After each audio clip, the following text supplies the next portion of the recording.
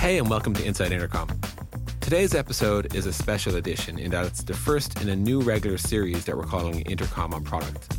I'm Des Traynor, the co-founder of Intercom, and I'll be hosting this with Paul Adams, our SVP of Product. Over the time that we've been building Intercom, Paul and I have had lots of conversations about all things product, and that's what we'll be talking about in this new series. Hope you like it. Hey, Paul. Hey, how are you? So, this is our first episode, and we will forego any formal introductions at this point and talk about producty stuff. Let's talk about product quality. I think every product org out there has a challenge that people join, customers use it, there's PMs or designers, engineers in the org, and inevitably they're looking at something that they could ship and they're asking themselves some version of the question, is this good to go? Is this at our standard? Yeah. Will people like this? Is it okay to ship? Yeah. How do we think about that? How do you think about that? Yeah, this is obviously a long-standing thing here. And it's not just when things are ready to go out the door. It's like through the project too, like design reviews. It comes up daily, like is the design of a certain quality or standard? Have we made good product decisions early on? Is the problem well understood? Is that to our quality, the description of the problem? It's constant. And one of the phrases that has been used here a lot at Intercom over the years is, does that meet our bar? That's because of our value, right? We have this value that says our bar is higher. Yeah, that's right. Yeah. And that intimidates the shit out of people when they're like, well, hang on, I thought our bar was higher. And then they point to bad bits of design and they're like, hey, I thought our bar was higher. Yeah. And it's problematic because the bar is subjective. Right. Like so one person's bar is someone else's like low bar or someone else's high bar. Mm-hmm. And our value doesn't describe the bar, it just says the bar is higher. Is it fair to say there's like no easy quantitative way to sort of say our bar is like 86%. Your design must be at least getting at least an A minus, you know? Yeah.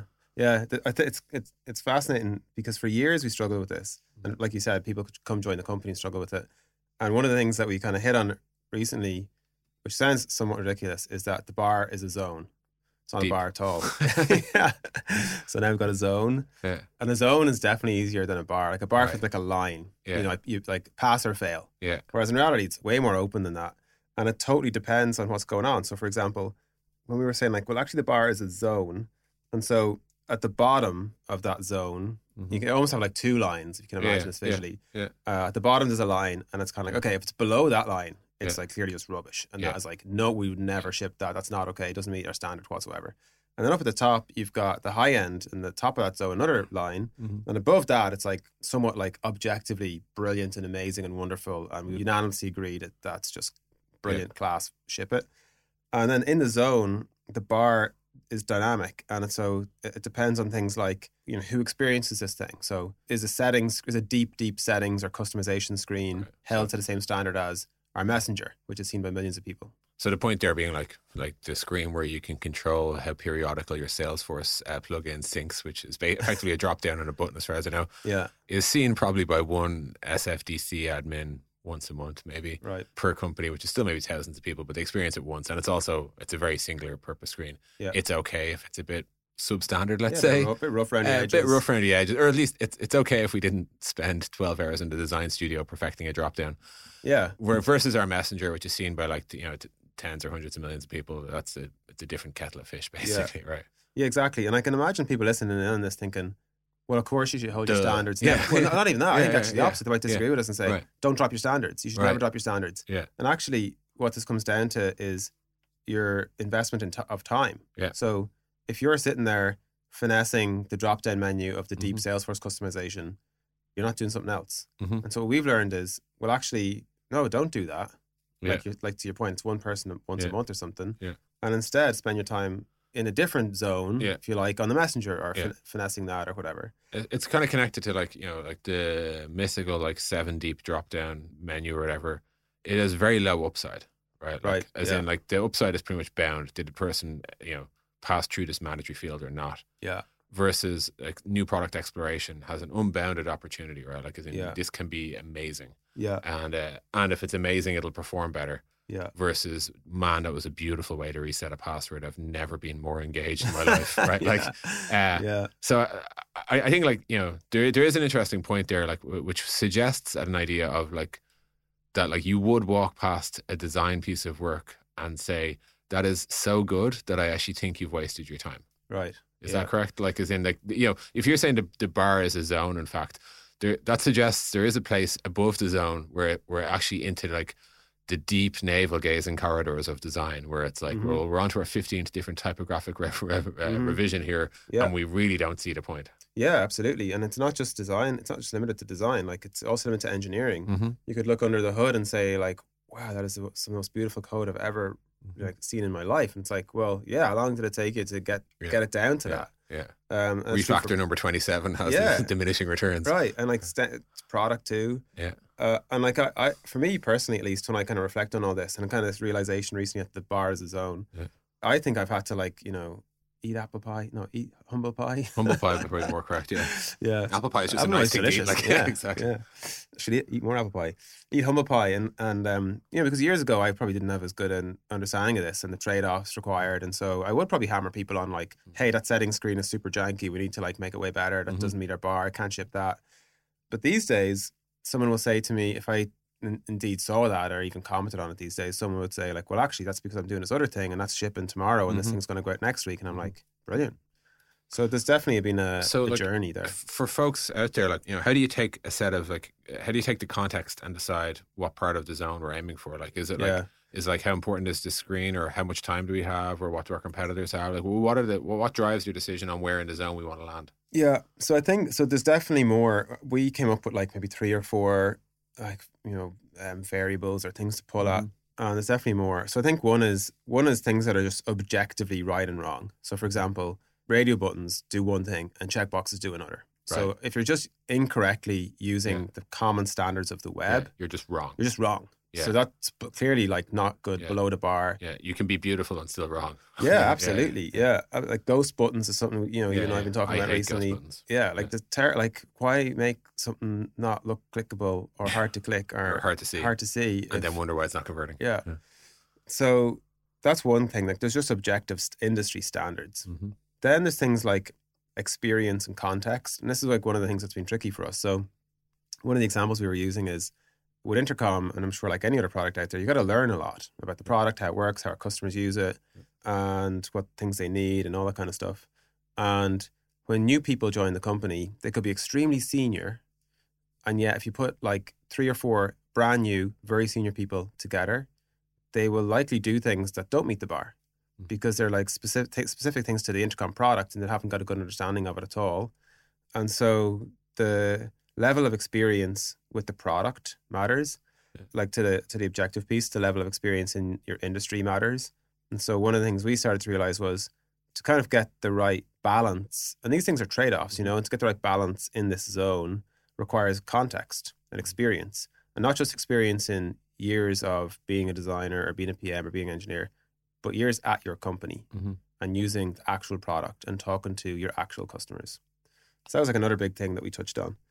And then the impact of the changes that you're working on matters too. So, like, you know, the Salesforce example, like the setting deep in the Salesforce thing, like how high of an impact is that on to customers in terms of number of customers it might affect, or how much better it makes their experience or changes the value equation for them. Maybe they use the thing once a month, like you said, but maybe that's the most valuable thing for them all year. I often make that point about onboarding, which is like every single customer will go through your onboarding. Yeah. So it really does matter. Even though everyone only uses it once, everyone uses it. Right. That's why it deserves so much attention, right? Yeah, exactly. Yeah. Yeah, so it's kind of a bunch of things. We're still working on it for sure. Yeah. Talk to me about the connection between, like, say, a pattern library. A pattern library in some sense should like lock in a minimum standard, right? Like, as in, if you're going to say, so let's say we decide to release like the next revision of third-party integration that has a lot of configurations and settings. I would expect that, like, whoever the designer is for that is like kind of building out of Lego components produced by our design systems team. Yeah. And in that world, they should have to go out of their way to make something substandard in that regard. Like, that is kind of one of the benefits of an actual pattern library, I assume. Yeah, I think that comes back to the context though. So for example, you know, I hope we don't have ghost buttons in our pattern library. Yes. Right. So that would be a good thing, I think, in our opinion. Yeah. And instead we have buttons that are clear and visible and work well and are fast and all the rest of it, give you nice feedback, etc. And so at the UI level, the standard should be met, the bar should be met. Yeah. But it's putting those things, assembling those things together. Yeah. You can still take a load of cool Lego and make a bad toy, right? Yeah, exactly. Yeah. Okay, that makes sense. Let's change topics.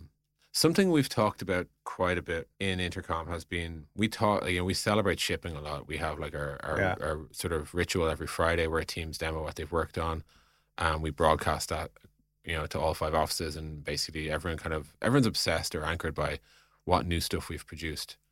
And I think it's a fair criticism of such a ritual, is that if that's all we celebrate, we can mistake the output for the outcome. Yeah. And this has come up a few times.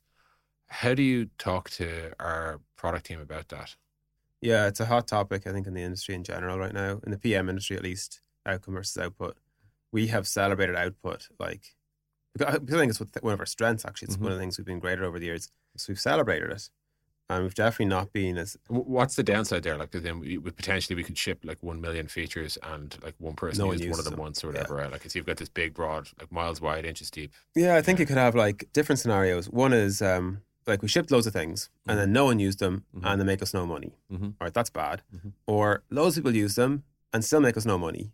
Or, well, we shipped loads of things and now independently, and our product is like just this mess of like an assortment of random stuff we ship. Or we ship them and they're buggy as shit, or they're horrible to use, or they're all way worse than market. Or But there is certainly a thing just in our industry, and it's very natural that like the moment you ship is the celebratory moment. So like we were having a joke internally around outcome versus output, where obviously we celebrate the day we launch a big thing. So that's the day, right? The day to take the big thing ships, we've cake and balloons and whatever else, and celebrate people and celebrate the team, and we're on Slack chatting away, and it's a big deal and everyone's delighted. And if you're on the team, it feels like a great day. Oh yeah, brilliant day, awesome, But if you're on the team, you also realize, the people who are not on the team go out for beers to celebrate you, and you're on the team going like, well, we're not going for beers because we just ship the thing. We make sure, do we break it? And is there bugs? What's happening? Do people like it? Is it good? Let's get feedback, right? So you're like hungry to stay on, obviously. And so then it was like, oh, well, let's just have the celebration, 2 weeks later when we've got some outcome, not just output. Yeah. But that's ridiculous because that's just not going to work either. I don't think it's human. It's hard to manufacture the artificial sense of celebration 2.5 weeks later when like your 100th, like whatever message has been sent or project has been created or whatever you do, right? It's just not the same. Yeah. It's interesting. Like one thing this reminds me of is like, I remember Jason Fried from Basecamp wrote an article to say that the week before they launched Basecamp 3, he sent his whole team home like at 2 p.m. every day and told them like we're in the dying stretches here, so you all need to relax because next week is going to be intense. Right. It's next week that we need to be replying to feedback in sub-second time. It's next week we need to be quickly iterating features that didn't work the way we thought. Yeah. And, I totally like that. I'm reminded of that every time we come near a launch at Intercom. I'm looking at the team who are like clearly like fighting their hardest to get this product out. But I'm also realizing this is like not the beginning of the end. This is the end of the beginning. Exactly. Yeah, we have this value like ship to learn here internally, and that's obviously a big part of that too. That shipping is the beginning. Part of the ship to learn is that shipping is the beginning. But another thing that came up, which touches on something I know you've been talking about quite a lot about around market impact. But one of the things that came up was like, what is outcome? So output is like, oh, we ship the product or ship the feature. It's now live. It's now live, So what is outcome? And then you can measure it by all sorts of different things. But I think a lot of people jump to usage. But there's all different types of things. There's like product impact, which is usage. Like, hey, do people use this thing? Is it valuable? Retention? Do they use it again and again and again?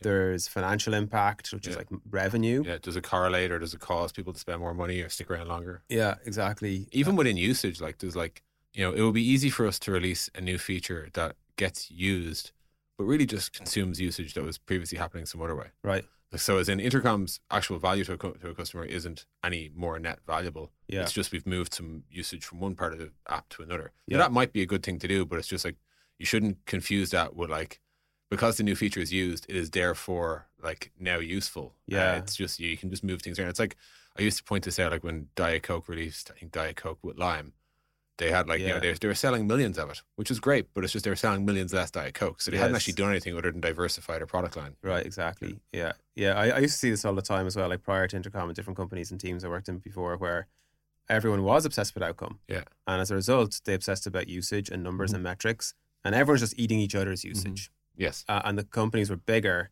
so people didn't really notice. Yeah. So everyone was celebrating outcome. Yeah. Except no one was winning. Yes, exactly. Like the company wasn't winning. Yeah.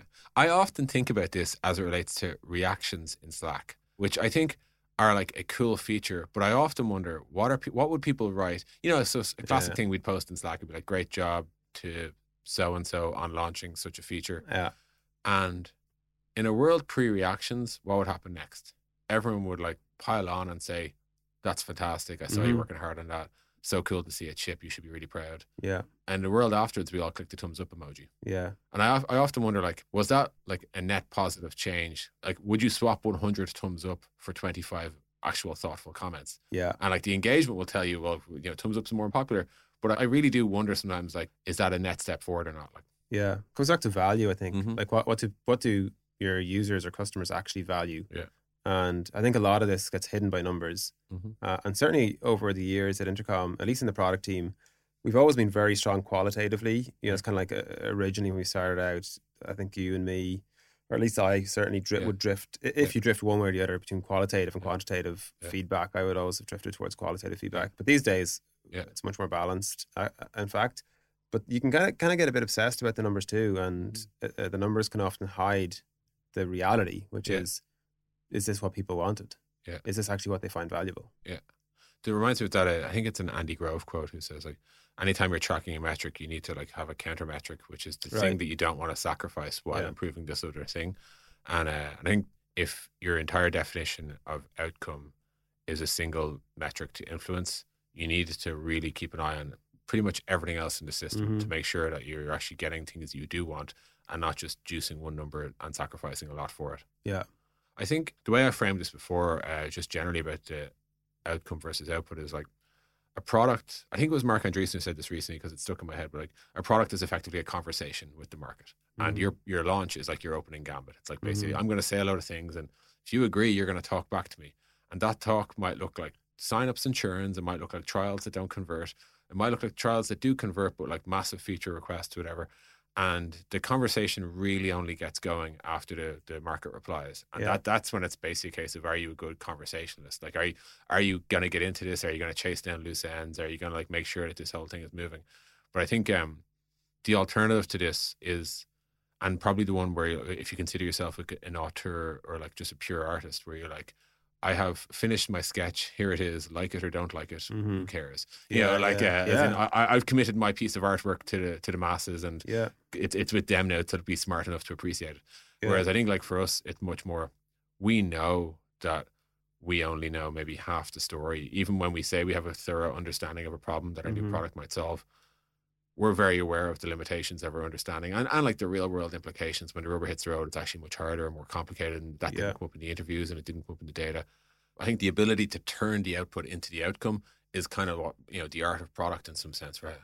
Yeah, very much so. And it's not any one big bang. It kind of goes back to the celebrating the launch thing a little bit. Yeah. You know, sometimes different companies are trying to like drive up different numbers for good reasons. And it's rare that you do it in one big go, right? It's not like everyone's looking for like the big thing and they hope that the thing they ship is going to be the thing. Like, the feature, the change, the iteration, or even killing something or whatever. And, you know, just time and time again, it's the many things and the small things and the fight. You know, the kind of fight within yourself and within the team to stay disciplined and stay focused and continue to like you said, talk to the market, listen to the market, talk back. It takes perseverance. Yeah. And it's not superficially rewarded. Yeah. And you also have to be really open to the idea that you're going to like huge parts of what you said in your opening piece might be wrong. Ego's a problem. And especially like internally in the company, you need to set it up so that it's very safe for everyone. You know, leaders all the way down and all the way back up again, anyone at any level to say, you know, to take ego off the table and say, well, okay, we got that wrong. We're going to try again. And I thought that feature would be cool. Turns out no one wants it. Yeah, exactly. Yeah. Or, you know, we made a decision and I led that decision like 2 months ago or 1 week ago. And now it turns out I was wrong too. And that's okay. And we're going to try something else. The thing I think, like the natural pushback, like, so you launch something and no one uses it, no one likes it, whatever. You had a cool new way to do something and it just didn't resonate. The amount of times I've sat with PMs, both within Intercom, but also outside of Intercom, and their angle of assigning blame is very external. It's like, it's like, you know, here's the problem.